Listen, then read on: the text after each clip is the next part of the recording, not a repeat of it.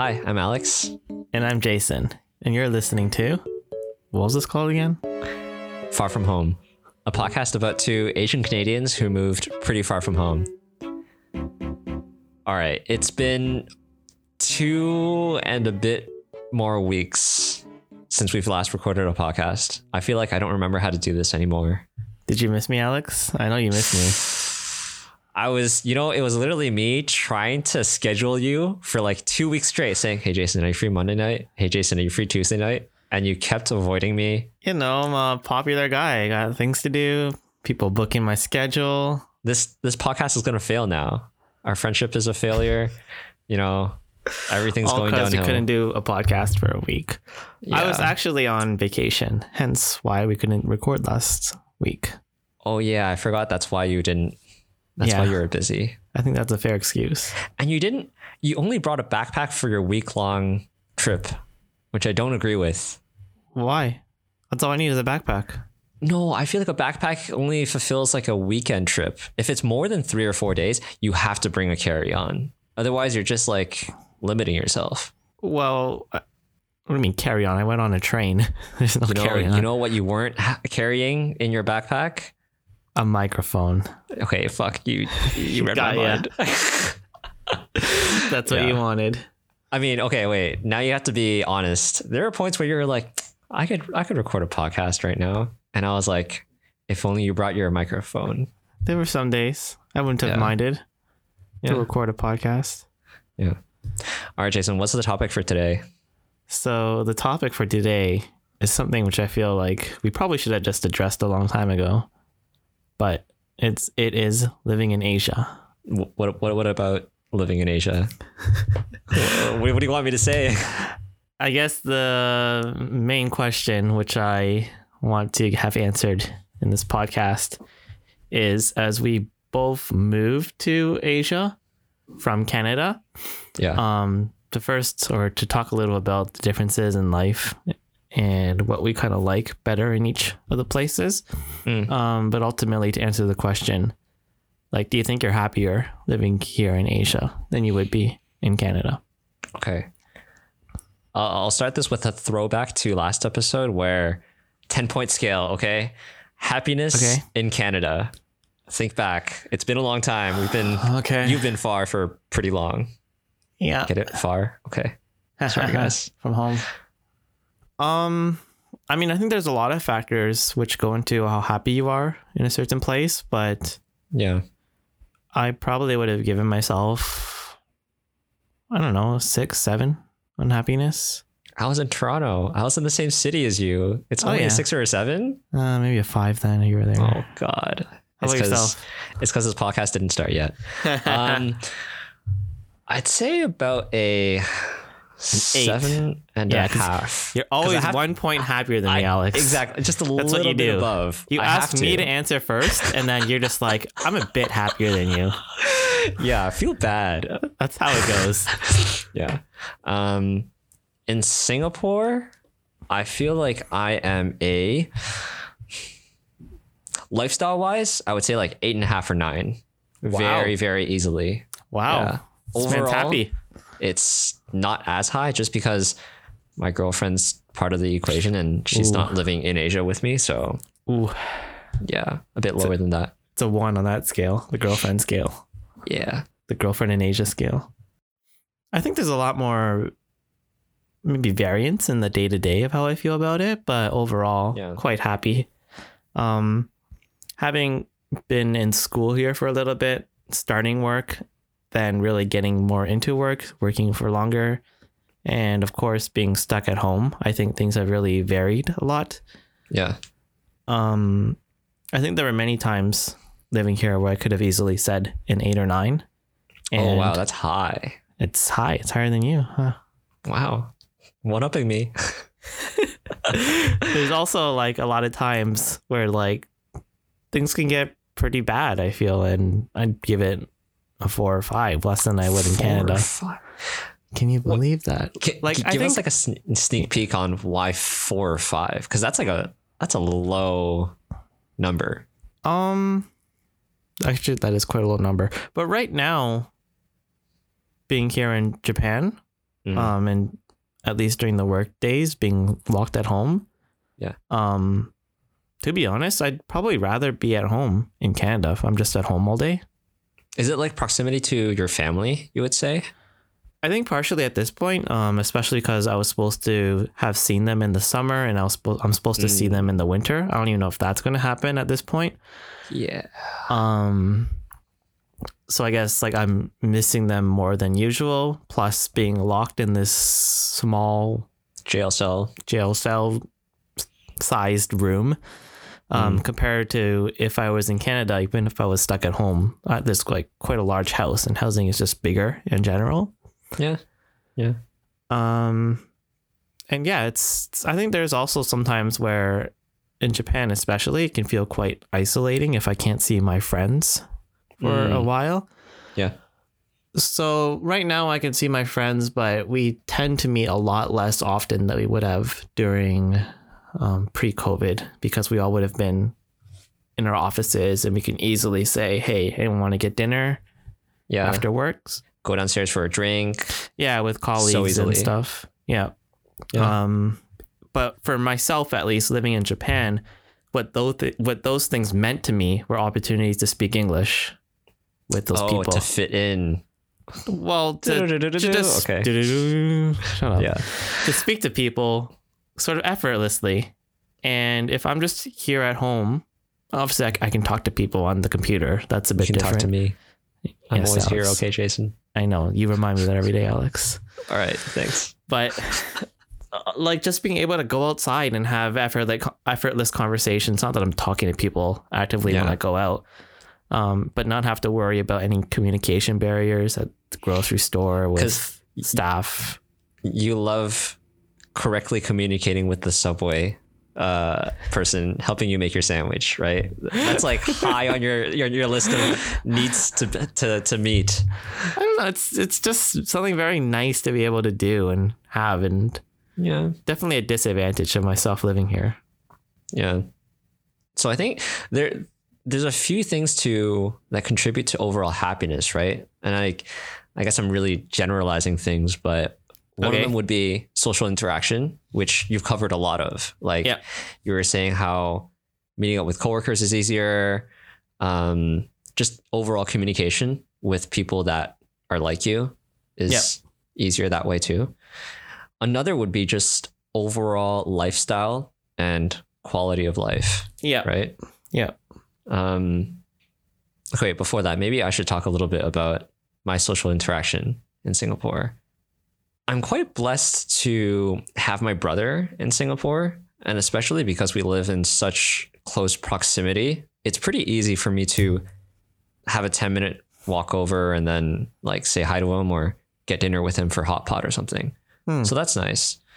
And I think happiness wise, it's fluctuated because my friend group in Singapore has like gone up and then gone down, and then because of COVID gone down, but then stage 2 where you can meet each other again, and then my friend group went up again. Yeah. So it's a roller coaster. But we both have like a close group of friends in Toronto that are hopefully listening, but that we don't get to see that often, especially because of COVID, right?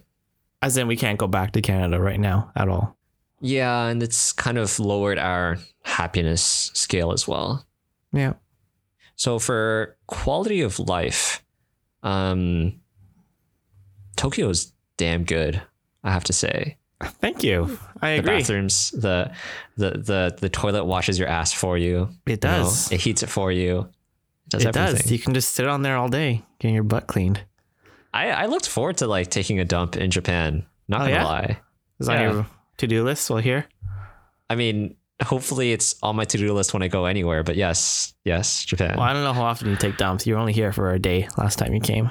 Okay, that's true. But I did take a dump in the airport. Okay. Just as good. Beautiful. I was worried the quality might be lower than normal because of the airport, but no. No, they make sure it's top quality toilets at the airport. Yeah. Okay, other than toilets, how's Japan? Quality of life wise? Yeah. I think for myself as a young person living in the city itself, like I would argue that quality of life in Tokyo is almost unmatched by any city, at least that I can imagine. Any city? Are you forgetting a certain city that's also a city-state located at the South Peninsula of the Malaya Strait? Yeah, I don't know what it's actually called, but yeah. Founded in 1960. Oh, are you going to throw fake facts? 7? Okay. You're probably right. I don't know. I definitely think Tokyo and Singapore are quite comparable in many ways, both having a very high quality of life, but I'd have to give it to Tokyo because of the toilets. That's just the simple answer. That's true. But I do think both have, for example, enormous food options and overall high quality of food. Yeah. I might etch out Tokyo a bit higher in this sense for average food quality. And then money comes into play, and then Singapore takes it by far. I think if you want the cheap meals, then yes. And what's better than cheap meals, guys? Singapore wins for sure. But if you want those $200 meals, oh my goodness, I don't think there's any beating Tokyo. Yeah, I'm pay by shirt. Thank you very much. You take off your shirt to right in the restaurant. Here you go. There you go. The rest is for your tips. Okay. Bartering. Both cities have very good public transportation. There's absolutely no need for a car. You could see anyone and go anywhere very quickly. I mean, that's a plus and a minus, right? Owning a car in Asia, in Japan and in Singapore is so much more expensive than in Canada. Yeah. And certain people like me enjoy owning a car and driving it almost every day. Okay, then it can be a minus. Yeah. For myself, I don't see any positives to owning a car. Yeah. I agree with you because Tokyo and Singapore, the government really thinks about the planning of the city. Yeah. So you don't end up having a subway station in the middle of nowhere with no shops around it, no housing around it, nothing. And it's just an empty subway station. And yeah, in Singapore, what ends up happening is that there are different, what do you call them? I guess neighborhoods throughout. I think there are 10 or 15 of them and they're actually named. And the government has put so much planning into it that it's made it so you can live off busing in a 15-minute radius of anywhere in that area. And you can get all your shops, you can get all your grocery stores, get all your just consumer products, that kind of thing. Ultimately, yeah, it all comes down to the good zoning laws that Asia has implemented. And I think Europe has done as well, where housing and business are not completely separate. Whereas in North America, you'll have suburbs where it's just houses and you cannot walk to anything. Yeah. Whereas here, it's all intertwined and you can just walk 5 minutes to the nearest grocery store anytime.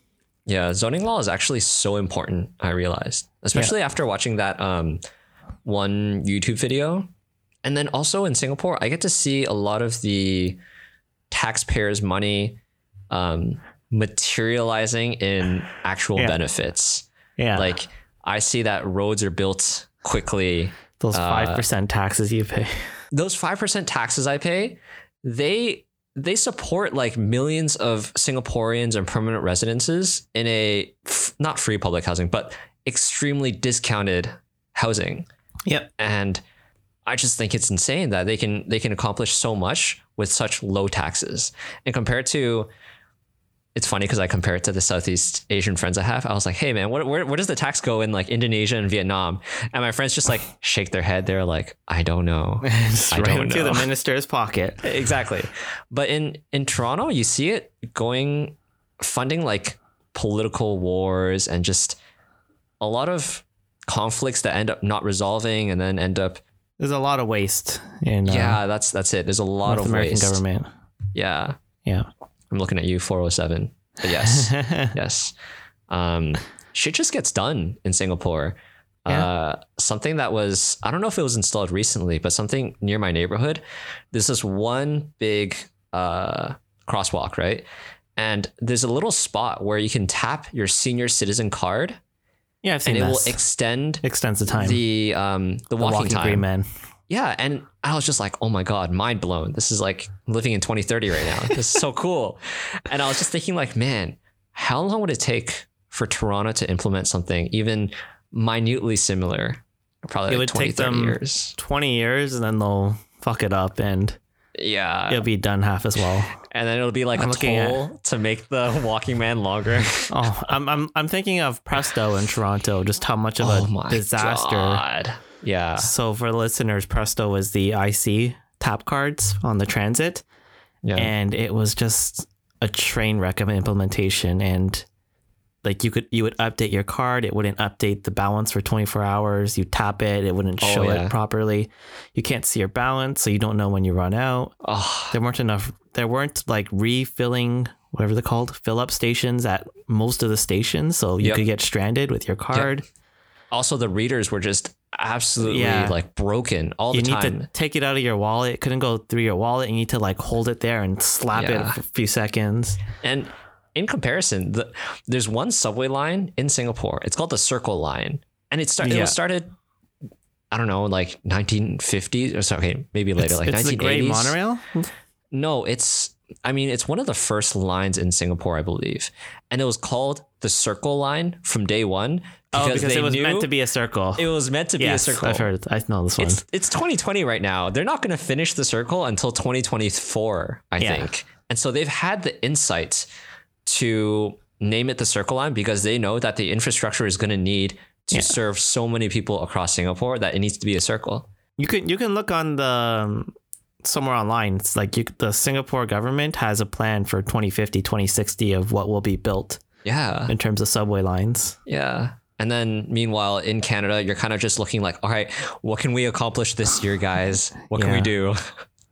I think the most surprising thing for me I saw in Singapore regarding transit was I was on a bus and there's a poster saying that something like, oh, the Transportation Bureau had a surplus last year.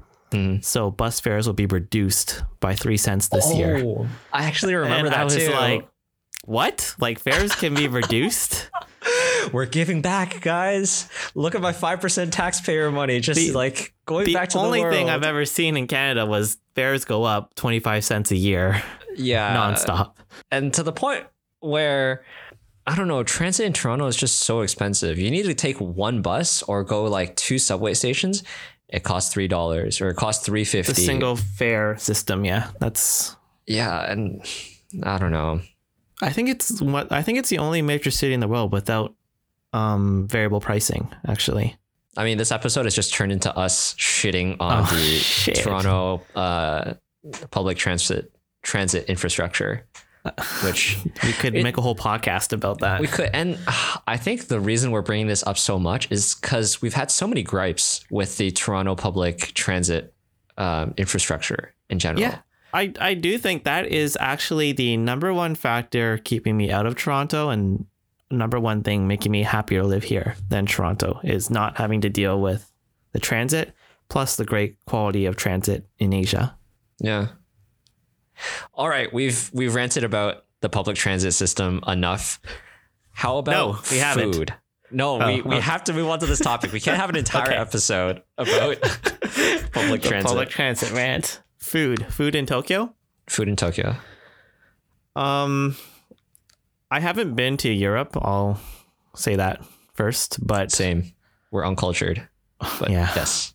My personal feeling is actually that the average food quality in Japan is probably the best in the world from what I can imagine. Like if you were to just pick any restaurant at random and go in, you'd almost always pretty much get really good food. And I would say that it's probably better than on average than almost anywhere else in the world. But is that fun? Don't you want to just have like once in a while you go somewhere and the food is shit and you laugh with your friends? No. Okay. Hell no. Fine. That sounds terrible. How about you go somewhere with your friends and the food is good? I mean, yeah, that's good too. What I like about Japan is just the family restaurants that you can go to. Yeah. Because it's so open to every, I don't know what you call it, like demographic. Yeah, demographic. But Alex, they're family restaurants. You can't go alone. No, but like people go to family restaurants alone all the time. Okay, fine. Yeah. But yeah, like they have cool soft drinks. They have hamburgers. All the like omurice, all the things that you want from Japan. Hamburgers. I mean, not hamburgers, like the Hamburg steaks. Oh, the hamburger. The hamburger. I don't know. Yeah, the like patty. That. And it's affordable. It's quite cheap. I do think for the average person, like you said, food is affordable and it's really good. Though I would probably say the same thing about Singapore. Yeah, I think the hawker centers are quite consistent, I would say. Like you would never go to a stall and be like, wow, that tasted like garbage. Yeah, I think the government has a lot of standardization in place actually in Singapore. Yeah. And then also like hawker stalls in general, they kind of have their own like standard in that they can't suck. Otherwise they'll pretty much go out of business very quickly. Yeah, because you're right next to 99 other better options. If you're not good, you're dead. Yeah. And so the good thing about Singapore is often the price, as in you want a bowl of laksa. The average laksa costs maybe $4.20. Yeah. And it's often a pretty decent bowl of laksa if you like laksa. And then, things like economy rice, it's such a staple because you get to pick which dishes you want in your meal. Yeah, the good old poverty rice. Yeah. If you want expat food, like food from outside of Singapore, it does exist, but I will caveat that it's expensive and usually the portions kind of suck. So I've been wanting like good Mexican food for a while. Oh no. And it's kind of what happens when I go back to Canada. I make a beeline for Burrito Boys or like Chipotle right when I get back to Toronto, because it doesn't really exist in Singapore, at least not the way that I imagine it. Okay. You'll get like a burrito that's the size of like a spring roll. Oh yeah. That's the same in. Yeah, not actually, but you know. Very tiny burritos. Yeah. And so you can find like gyros or like falafel or shawarma. Okay, I'm only naming Middle Eastern food, but you know what I mean. It's not too hard to find expat food in Singapore. Yeah, I think that's a red flag for Tokyo in that you can't find authentic expat food. You can only find the Japaneseified versions of those expat foods. I can see what you mean, and I guess it's because, for one thing, there's less expats here to actually eat the food and therefore demand authentic expat food. So in the market where 99% of people are Japanese, people are going to have to cater taste towards Japanese tastes. But that being said, like I think like the French and Italian food you find here is really good, even if it is slightly Japaneseified, whatever the word is. Okay. That's just my opinion. That's really good still. Yeah. I'd say that my number one complaint about food in Japan is the price of fruit. Fruit is insanely expensive in Japan. Yeah. And the good thing is that it's pretty much always super, super high quality. So like anything you find here is equivalent to like the best fruit on the shelf in Canada. Yeah. But it all costs at least twice as much, if not more. For example, I bought a container of grapes today. I don't know how much they weighed, like a pound or two. Yeah, and it costed maybe $12 just for those grapes. Wow. So they're very good, but very expensive. I feel like when you say they're the best quality on the shelf, that's an understatement. I would say that like when some random city receives their fruits, the best ones are picked away and sent to Japan first, and then the rest are put on the shelf because you don't see them as high quality as you do in Japan. Like they literally don't exist. Yeah, they just don't exist. That's actually what happens sometimes. My mom, who worked in the food industry, said that when they pick produce in, say, Mexico or Colombia, like the best quality goes straight to Japan. And it gets sold for twice as much, obviously. Your mom goes over to the to the grocers. These are mine, okay? They're for my people. Goes to Colombia. Yeah, give me these fruits. You're not worthy of them. But I can believe that because, for example, I had blueberries here, like a little box of blueberries was like $5. Yeah. And they weren't from Japan, they're from Mexico. And I thought, wow, these are like some of the best blueberries I ever had. Yeah. But when I go to Canada and I eat blueberries from Mexico, I feel like bruised. Yeah, it's not as good. Yeah.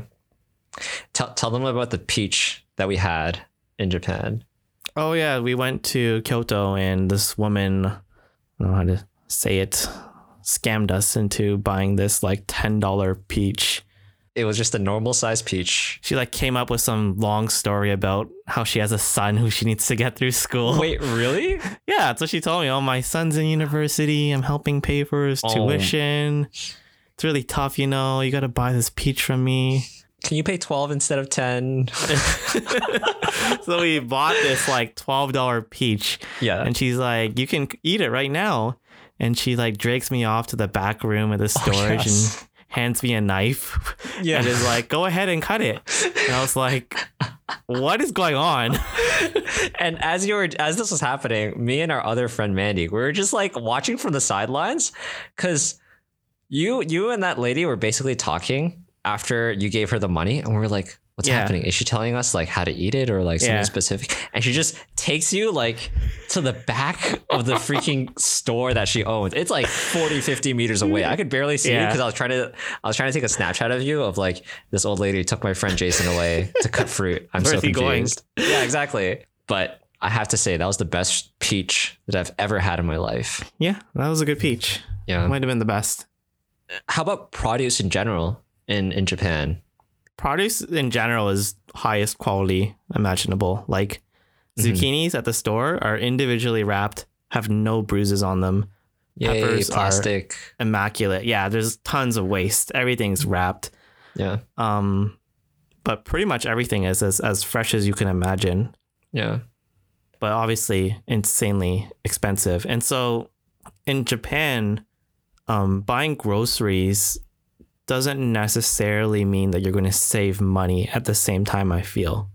Whereas in Canada, the equation's very obvious that if you want to save money, you buy groceries and you cook yourself. Yeah. So I think on average, you'll still save money by doing that in Japan. Yeah. But you won't save as much. You might only save 10 or 20% rather than 40 or 50% of the cost.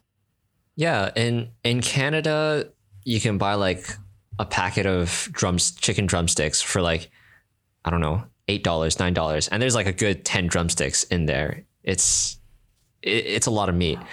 And that the same goes for produce, right? And like you were saying, you save 40%. And I would venture to say it's often a lot higher. Like I remember cooking in Canada, and if I bought in bulk, I think, if you buy in bulk, you can save a lot of money. I could eat like $3 a meal pretty easily, or like $4 a meal pretty easily. Whereas with meat? Yeah, with meat and like with everything. And in Singapore, it's like a different dilemma compared to Tokyo in that food at a hawker center is so cheap that you're disincentivized from cooking. Yeah, so produce in Singapore isn't extremely expensive by any means, but there is a markup just because everything's imported essentially. Yeah. So things are cheaper than things are more expensive than Canada. And when you pair it with, you can go to this hawker center and just get $4.50 worth of good food, and that fills you up.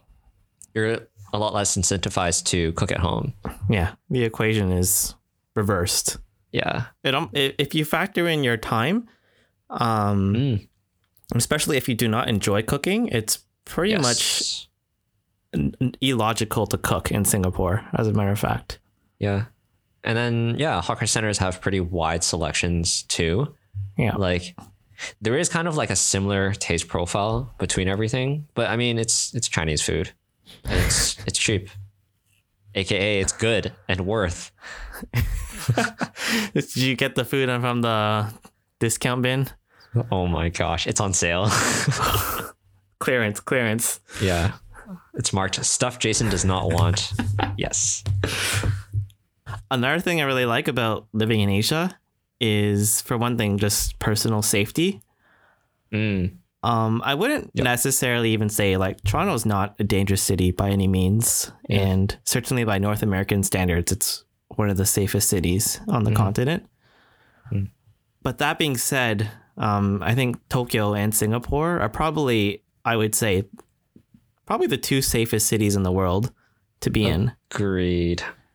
And as a result, it still feels almost, at least for me, like night and day in terms of how safe I feel. Yeah. Like, I don't think there's ever been a time in Tokyo where I have felt like I was in danger or like someone could possibly harm me or be dangerous or anything like that ever here. Why do you think that happens in Tokyo or in Japan? Like, why is it so safe in Japan? Yeah. There's a few reasons why. I think one, just Japanese society is safe, a safe place to be. Yeah.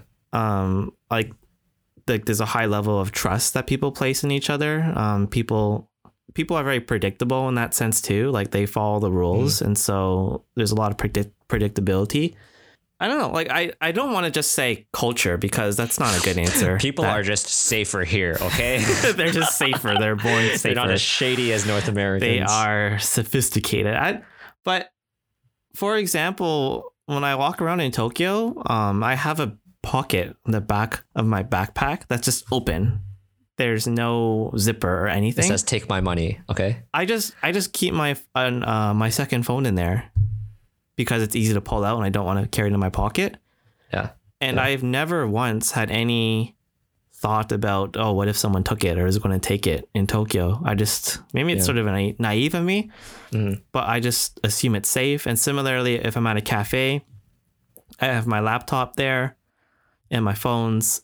I can just go to the washroom and I don't even really think about any risk of it being stolen. And similarly, you see people leave their wallets, their purses at their tables while they go look for something at a food court, go to the washroom, and they don't have any second thought about if that's dangerous. Whereas in North America, you're just asking for it to get stolen, I feel. Yeah.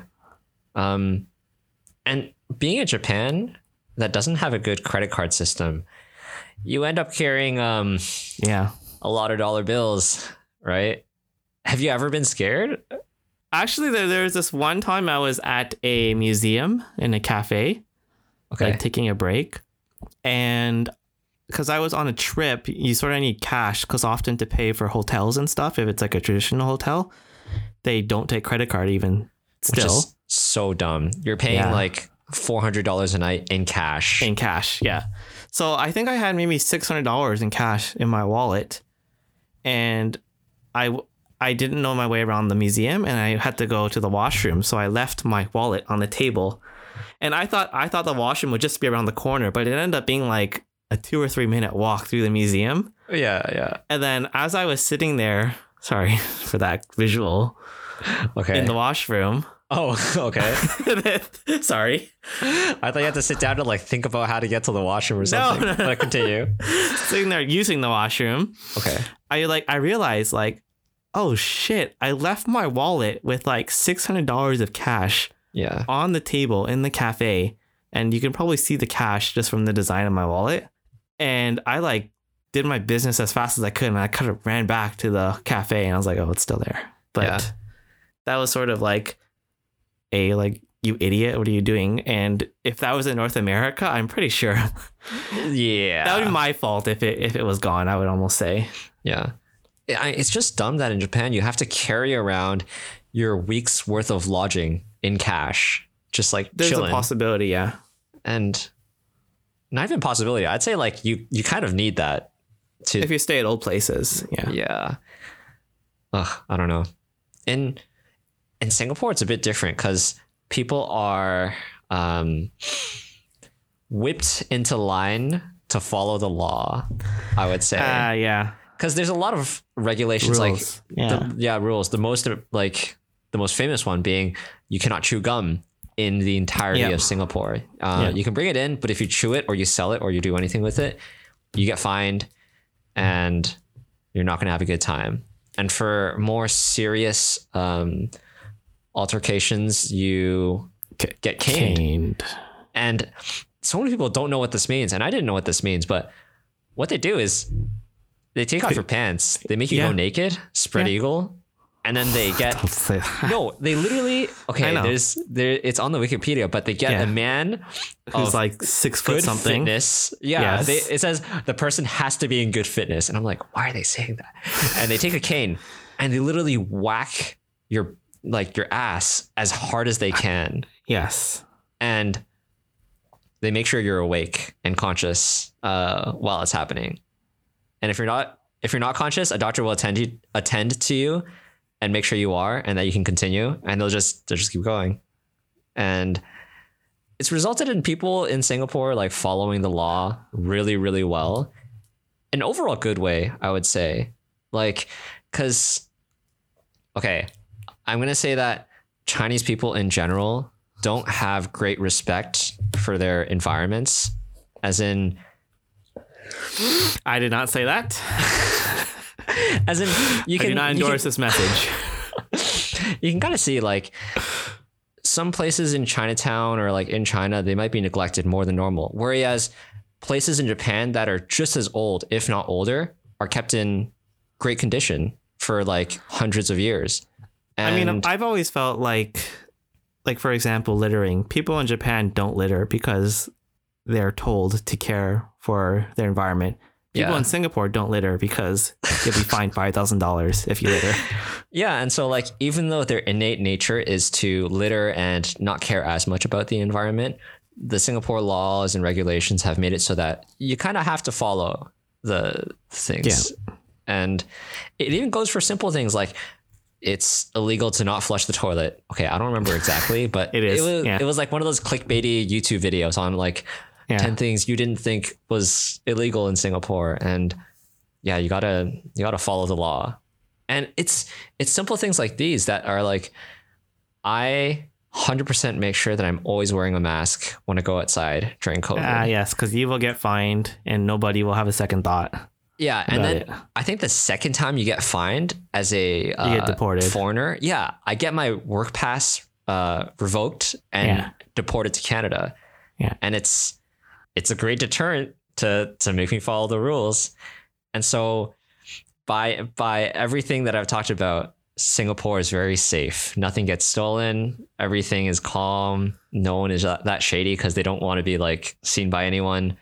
And there's a lot of whistleblowers in Singapore, I would say. Because you get whipped. Anyways. Yeah. All right. Next is something that you rant to me a lot about. I do. Do you want to start us off? Oh, it is about the banking and financial services sector in Japan. Yeah. What's so bad about it? It is utter garbage.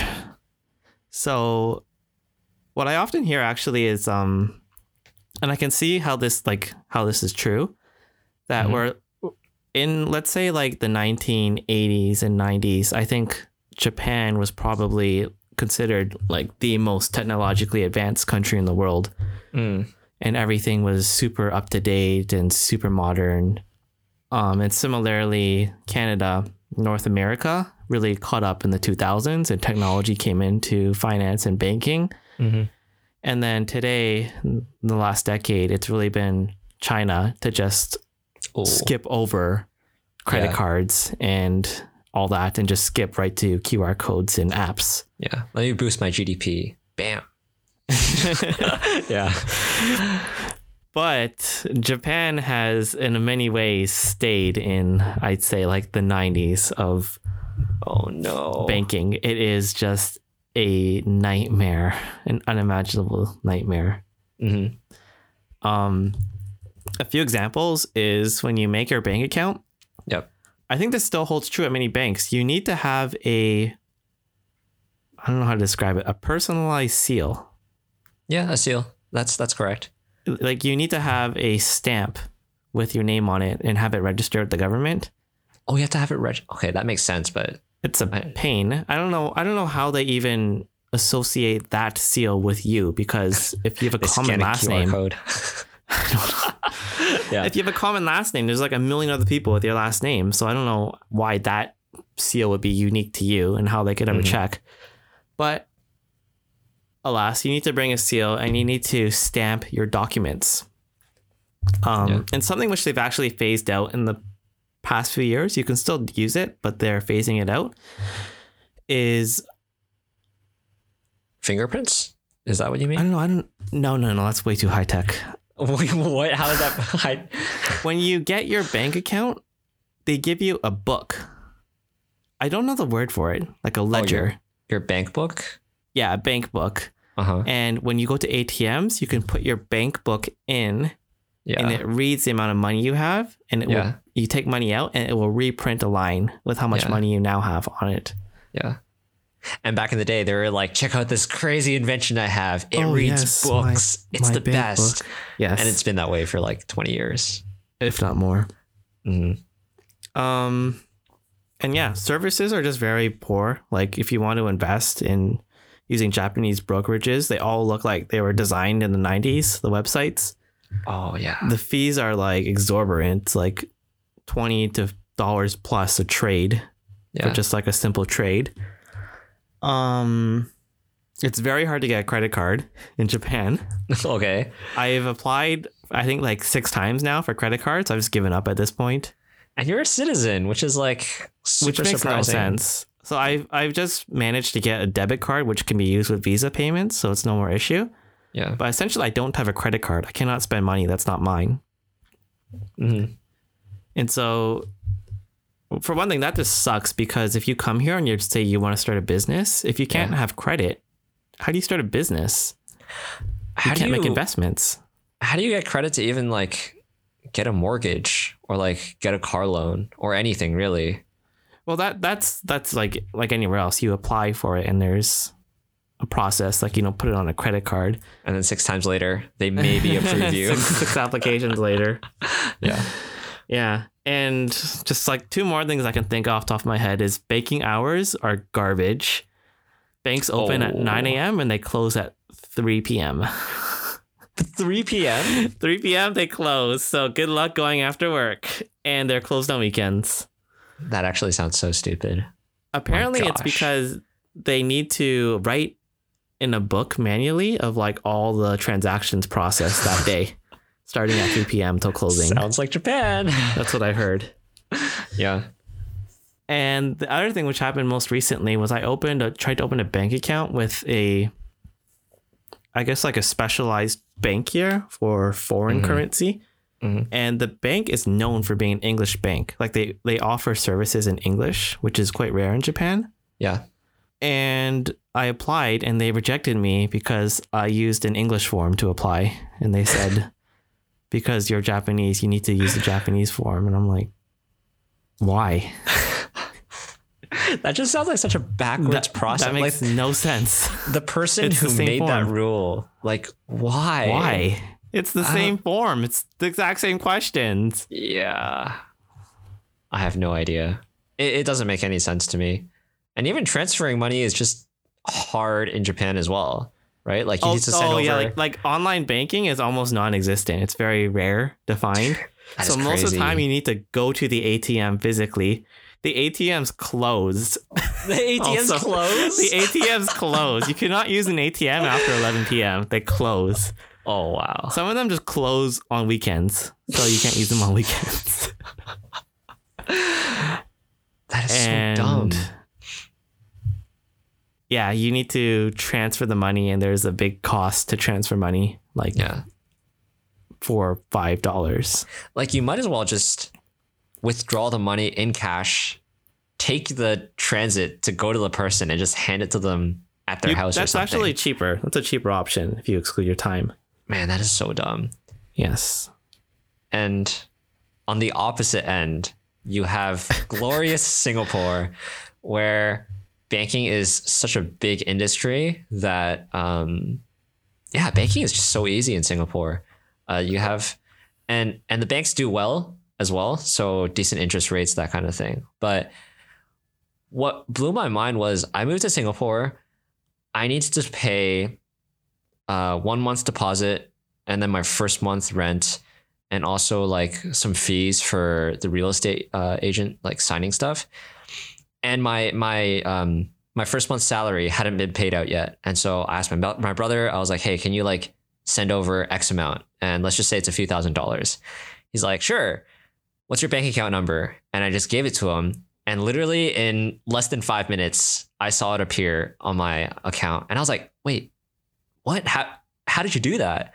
Because in Canada, I think there are limits of up to e-transfer. Yeah, e-transfer is 1,000 or 2,000. Yeah, probably around $2,000. Yeah, but like much lower than a few $1,000s. And like it just came instantly in my bank account. And I was like, is it in transit? Do I have to wait 4 days for this to process and then I can use it? And my brother was like, no, you just use it like normal. It's in your bank account. And I was like, oh my, this is mind blowing. This is a money launderer's dream. Yeah, because in Toronto, to link two bank accounts together, it's not impossible, but you have to put in your it's a bit of a process. Yeah, your banking number into the other service, and then the second service sends 2 or 3 cents, like between 1 to 5 cents to test, and then you have to tell the first bank how much got inputted so that you can verify, and then afterwards you can transfer back and forth, but it takes 2 or 3 business days to move to transfer. And in between, your money just like disappears. Basically, it's in thin air and it hasn't arrived in your other account yet, so you're kind of like anxious about where it went. Yeah. But meanwhile, like Singapore has things pretty awesome, I gotta say. I mean, Singapore's bread and butter has always been like 2 things, like logistics of all the freight moving through Southeast Asia from China and India around the world, and financial services. So and like I just have to say my banking experience has just been really good. Opening an account wasn't impossible. It was more or less what I expected. Like I brought a bunch of documents. It took like a day and a half for everything to set up, or like 1 day, and it was fine. I applied for some credit cards with 0 credit. I just told them that I had a job and how much I made, and they're like, "Here you go." Didn't work for me. You don't need 6 applications. Here you go. And yeah, it's overall just been a good experience. Expat friendly countries. Yeah. Okay, next, let's talk about the weather in our countries. So, Alex, what do you love the most about the weather in Singapore? Dude, nothing. I literally love nothing about the weather in Singapore. Nothing? It's perpetually hot. It's perpetually sunny. It's beautiful. It's tropical. It's literally tropical. You love sweating that badly? I like hot weather, personally. You like hot weather? I'm a big fan of hot weather. Summer is the best season. I gotta disagree with you on summer is the best season. Fall is the best season. No. You get to wear jeans. You get to wear like some long sleeves, some sweaters. No, shorts, please. And as someone that likes fall, Singapore is hell. Quite literally. It's fiery, it's hot, you know. You can never run away from the sun because the Singapore is like 2 degrees off from the equator of the earth, and so it's just always hot. Yeah. The weather fluctuates like 2 degrees throughout the entire year, between 28 and 30 or something. And the humidity is always between 70 and 100%. Amazing. Yearly. Oh my gosh. Like something you complain a lot about is that when you were in Singapore, everything got moldy because it's if you leave stuff in the closet and if your room is not dehumidified at all, it will mold. Yeah. Your clothes will mold. Okay, I'm not calling out my brother, but I guess I am. But I lent him a pair of headphones at his place, and his living room doesn't have AC. Oh no! And guess what showed up on my headphones? Green fuzz. Mold. And yeah, I don't know. It's. I'm so afraid to open my windows and open my like balcony door because it's just so hot outside. Yeah. I've gotten used to it, I would say. Like I keep the AC not as strong as I did when I first moved to Singapore. Yeah. But still, man, it's just so hot. Like in the public housing, there are posters on like, oh yeah, save electricity. Turn your air conditioning on above 27. I'm like, yeah, I've seen that. Above 27? What do you mean? What is the point? Just like sit in your sweat might as well, right? That is my rant about Singapore. I mean, if you like hot places, Singapore is amazing. It's always hot. But then the lack of seasons, like, I think that would really start to affect me after the amount of time it takes for where you should notice a change in seasons. When you suddenly don't, is when I think you'd start to be like, okay, this is getting a bit much. The point that I can make is I came back from Canada early March, and the weather has been the exact same since early March. It didn't get warmer. Summer didn't come. It didn't get colder, and fall didn't come. It's always been summer. And like, I don't know. It's just this hell that I can't run away from. Yeah. You don't like the hot weather though? I don't. I mean, I don't like sweating that much. Right? I enjoy it. I prefer sweating to being freezing cold. Okay. Any day. I think I hate the cold. What I would like to say is that walking from one place to another is so much more difficult in Singapore because it's like, oh yeah, it's only a 10-minute walk. Yeah, guess you what? don't want to walk for 10 minutes. Your entire shirt is going to be soaked by the time you arrive. Yeah, and then you're going to be like sweaty. You're going to want a cold drink. Yeah. 5 minutes in. And yeah, it's not like compared to in Toronto, like, oh yeah, we're eating at this Korean restaurant. The karaoke place is a 10-minute walk away. It's like, sure, yeah, it's like 10 degrees outside. Yeah, I mean, bundle up. I mean, zip up your zipper, but it's fine. It's doable. You're not gonna like hate yourself while you walk over. I think I would. Yeah. How about Japan? How about Tokyo? The weather in Japan, I would say that the spring is the nicest time of year for sure. Mm-hmm. Particularly April and May. Yeah. It's just like very nice, like 20, 25, not humid. That's nice so flowers, the sakura. Yeah. In April. Summer is hell, like a burning hell. It's even more of a hell than Singapore. It's even more of a hell than Singapore. Luckily, almost in some good sense this way, like this year I didn't need to go outside much because I'm just indoors all the time. Yeah. So I think I really missed out on a lot of the misery, but it becomes like 40 degrees and just deadly. I would like to say that, you know, having a really bad season makes you appreciate all the other seasons more. Partially, yeah. And so now that it's cooled down again, I'm sorry. Now that it's cooled down again and it's becoming fall, like this, I think actually fall might be the time of year in which Japan is just the most superior to Canada. Because my feeling in Canada is it just drops. Like one day it's la la la, it's 25, I'm here in shorts. The next day, bam, it's like 10 degrees. Yeah. And it starts like frosting at night. And then next it's like -10. It's like, well, winter's here. Oh, that was fast. That was like 2 weeks. Yeah. Whereas like here it is early October and it is still a comfortable like 25 out every day. With like not as much humidity. It's getting nice again. And then good. Winter in Japan, at least on the Tokyo side of the country, it's actually like, for one, I don't like winter, so like I'm not going to say it's enjoyable, but it's surprisingly nice in that the weather or the sky is always clear in Japan in the winter. Yeah, so the temperature is probably around 10 degrees, and at night it might go to like 5 or 0. Yeah. But what I like the most about it is, one, there's no snow. It might snow like once a year, so you still get that, oh, like it's so pretty, there's snow on the trees. Yeah. Kind of feeling, but it doesn't stick around. And then secondly, I think like I just said, like the sky is nice and clear in Japan. There's a lot of sunlight. It makes it feel a bit warmer too during the winter then. Yeah. And it's actually quite enjoyable to walk outside on those sunny days. You don't get many of those like overcast, just gray, miserable days. Those come in like the rainy season here. Oh, okay. Which is probably one of the worst times of the year. I just want to point out how many seasons you got to talk about. 4. Can you hear the salt in my voice? Fall. Yeah.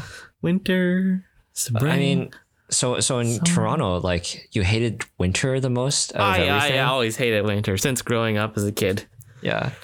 I hate the winter. I think I have a different take. I don't hate winter. I hate when it becomes spring because everything turns to slush. Oh, like that's all that also nice the worst. That's also a part of winter I hate. I mean, the cold weather, like the once in a while -30s with wind chill, I can manage. No, it's the worst. Just don't go outside that night, and then you're fine. But the slush, man, the slush gets everywhere, and the salty slush. Oh, your socks get wet, your shoes get ruined, your car gets rusted. Oh man, the car. Oh, not the you literally car. Can't keep your car clean. No, you just give up sad. For those months. Yeah, and. Oh, I hate the winter. Yeah. But it's not bad. It's like the highs. Well, the summers in Toronto are pretty mild. Now that I think back. The summers are actually, like I would say like July, August in Toronto is like, I don't know, September or October here. Yeah. So quite enjoyable. I'm just going to Google Toronto weather in the summer because I feel like I would quite Toronto enjoy So it's about high of 26, low of 18. Man, yeah, that's about what it is right now here. I gotta say, as long as the humidity is less than like 70%, 26 sounds amazing. It actually doesn't get to 26 that often in Singapore. No, it's always 28 or 30. Yeah, it always feels like 30 to 35, without a doubt. Yeah, and what's funny is I started running during COVID, right? And so running in this Singapore weather. Oh, that's miserable. It's miserable, but I feel invincible now. I feel like I could like run a 5K in the middle of a desert and be like, this is nothing. Put me in the Sahara. You don't know how bad I had it. Yeah. And like, I think I'm pretty used to hot weather, but I still don't enjoy it. It's not that fun. I would take it any day over the winter. Yeah, I guess. But yeah, I would start to miss seasons. Seasons are nice. Yeah. And so with that, I guess we have to talk about the locations of where we are, right? So Singapore being in Southeast Asia, there's a lot of places to travel to. A lot of places that I didn't consider when the only place in Asia I would visit was Hong Kong. You know, like when I was living in Toronto, I only thought about the East Asian countries like Korea, Japan, Hong Kong, China, that kind of thing. There's so many different countries that I get to visit and learn a lot of culture. I think that's like one of the main perks of living in Singapore. Yeah. It's close to Malaysia, Vietnam, Thailand, Hong Kong. Yeah. Indonesia, if anyone wants to go there. Yeah. Sorry to our one Indonesian listener. Oh my gosh. There is one. Yeah, and like that's the appeal of living in Singapore in general, that you're kind of expected to go to different countries once a month or once every 2 months. Yeah. That's what you would do. Yeah. And it's made people even more salty about COVID because it's like, when you're stuck on this little island. Yeah. I mean, like you get to go to different places in Japan. I'm stuck here in this like 40 kilometer by 30 kilometer square. Yeah, that is so not square, sad. But rectangle. But yeah, it's not fun. And people are like, companies are trying to get people to take days off and do like, what are you going to do? A staycation. I actually saw on Instagram, someone went to MBS, so Marina Bay Sands. During COVID. I know some people have gone to MBS or Sentosa. Yeah, and Sentosa. I mean, it's nice, but you can just go there for a day trip and you can literally just walk there and walk home. Yeah, a few minutes. And like the hotels cost so much. Yeah, MBS starts at like $400 per night or something crazy like that. Yeah, you don't. It's about the experience. I guess so, but I know everyone in Singapore would much rather go somewhere else in Southeast Asia and stay in. So you got to travel like around Japan in these past few months. Yeah, I've been traveling around Japan, but I think like if I had the freedom to go wherever I want, I probably would rather go overseas a lot more, just being around here. Yeah.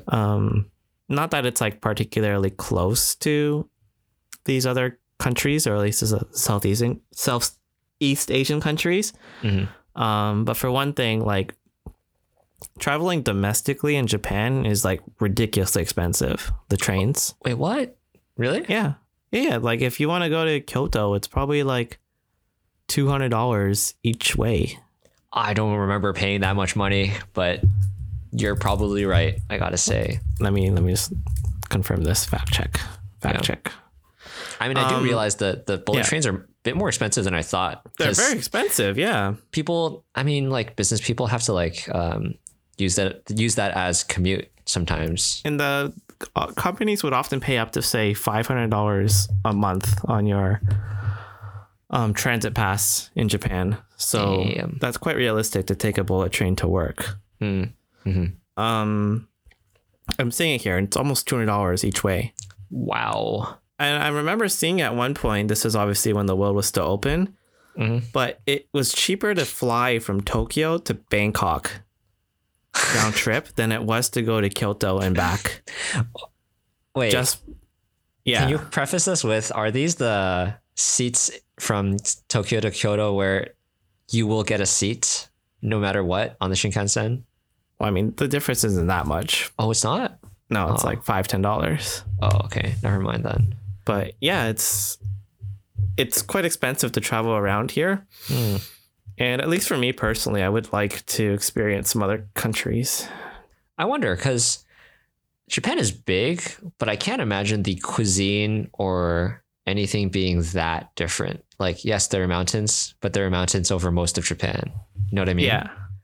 The country really prides itself, I think, on having a lot of local uniqueness and specialties. Like, oh, you can only find this type of noodles, this dish in this region of the country. And well, like, I think that's true. And it does add a bit of a nice uniqueness to travel around the country. Oh, if I go 2 provinces over, they're famous for this dish, which I can't get in Tokyo. And I can't necessarily say that in Canada. Like, if I travel from Toronto to Kingston, oh, this is Kingston specialty. Wow. Yeah, wow. A ghost town. A prison. Oh my gosh. That just doesn't exist. But obviously at the same time, like, those flavor profiles are going to be Japanese at the end of the day. And so it's unique and it's nice, but it's not like mind-blowing. It's a different cuisine. Yeah. Yeah. So when I travel around Southeast Asia, I'm kind of spoiled in the fact that I'm from Singapore, and I've tried a lot of the Southeast Asian cuisines in Singapore instead of in their native countries. Yeah. And it's kind of safer to just try it in Singapore because from the food quality standpoint. Yeah. Like food safety, that kind of thing. I mean, a lot of things you can find in Singapore around Southeast Asia, Vietnam, Thailand, ton of stuff from Malaysia, a bunch of stuff from Indonesia, because there's a large foreigner community and people immigrate to Singapore all the time. And so you end up having very native cuisines like, I don't know, mee rebus. Actually, I'm not going to say anything because I don't know where anything is from in Singapore.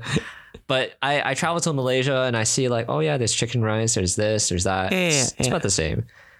Okay, wait. I'm going to get flamed for saying it's the same, but there's the same dishes. I don't know. My experience has been that a lot of food was better in Malaysia than Singapore. Okay. Sorry, Singapore. I'm not going to say anything. It's authentic. They keep the grease in there, you know? Oh, yeah. There's no regulations. Oh my gosh. They throw in some bubble gum in the middle. To make sure the wok is well seasoned with old food, old oil. Oh yeah. But yeah, like going around Southeast Asia to visit different countries is so nice. Yeah. And that's it for today's episode. Thanks for listening to the Jason and Alex Far From Away Home, something like that podcast. You can listen to us on all the streaming platforms like Spotify or Apple Podcast. Bye. See ya.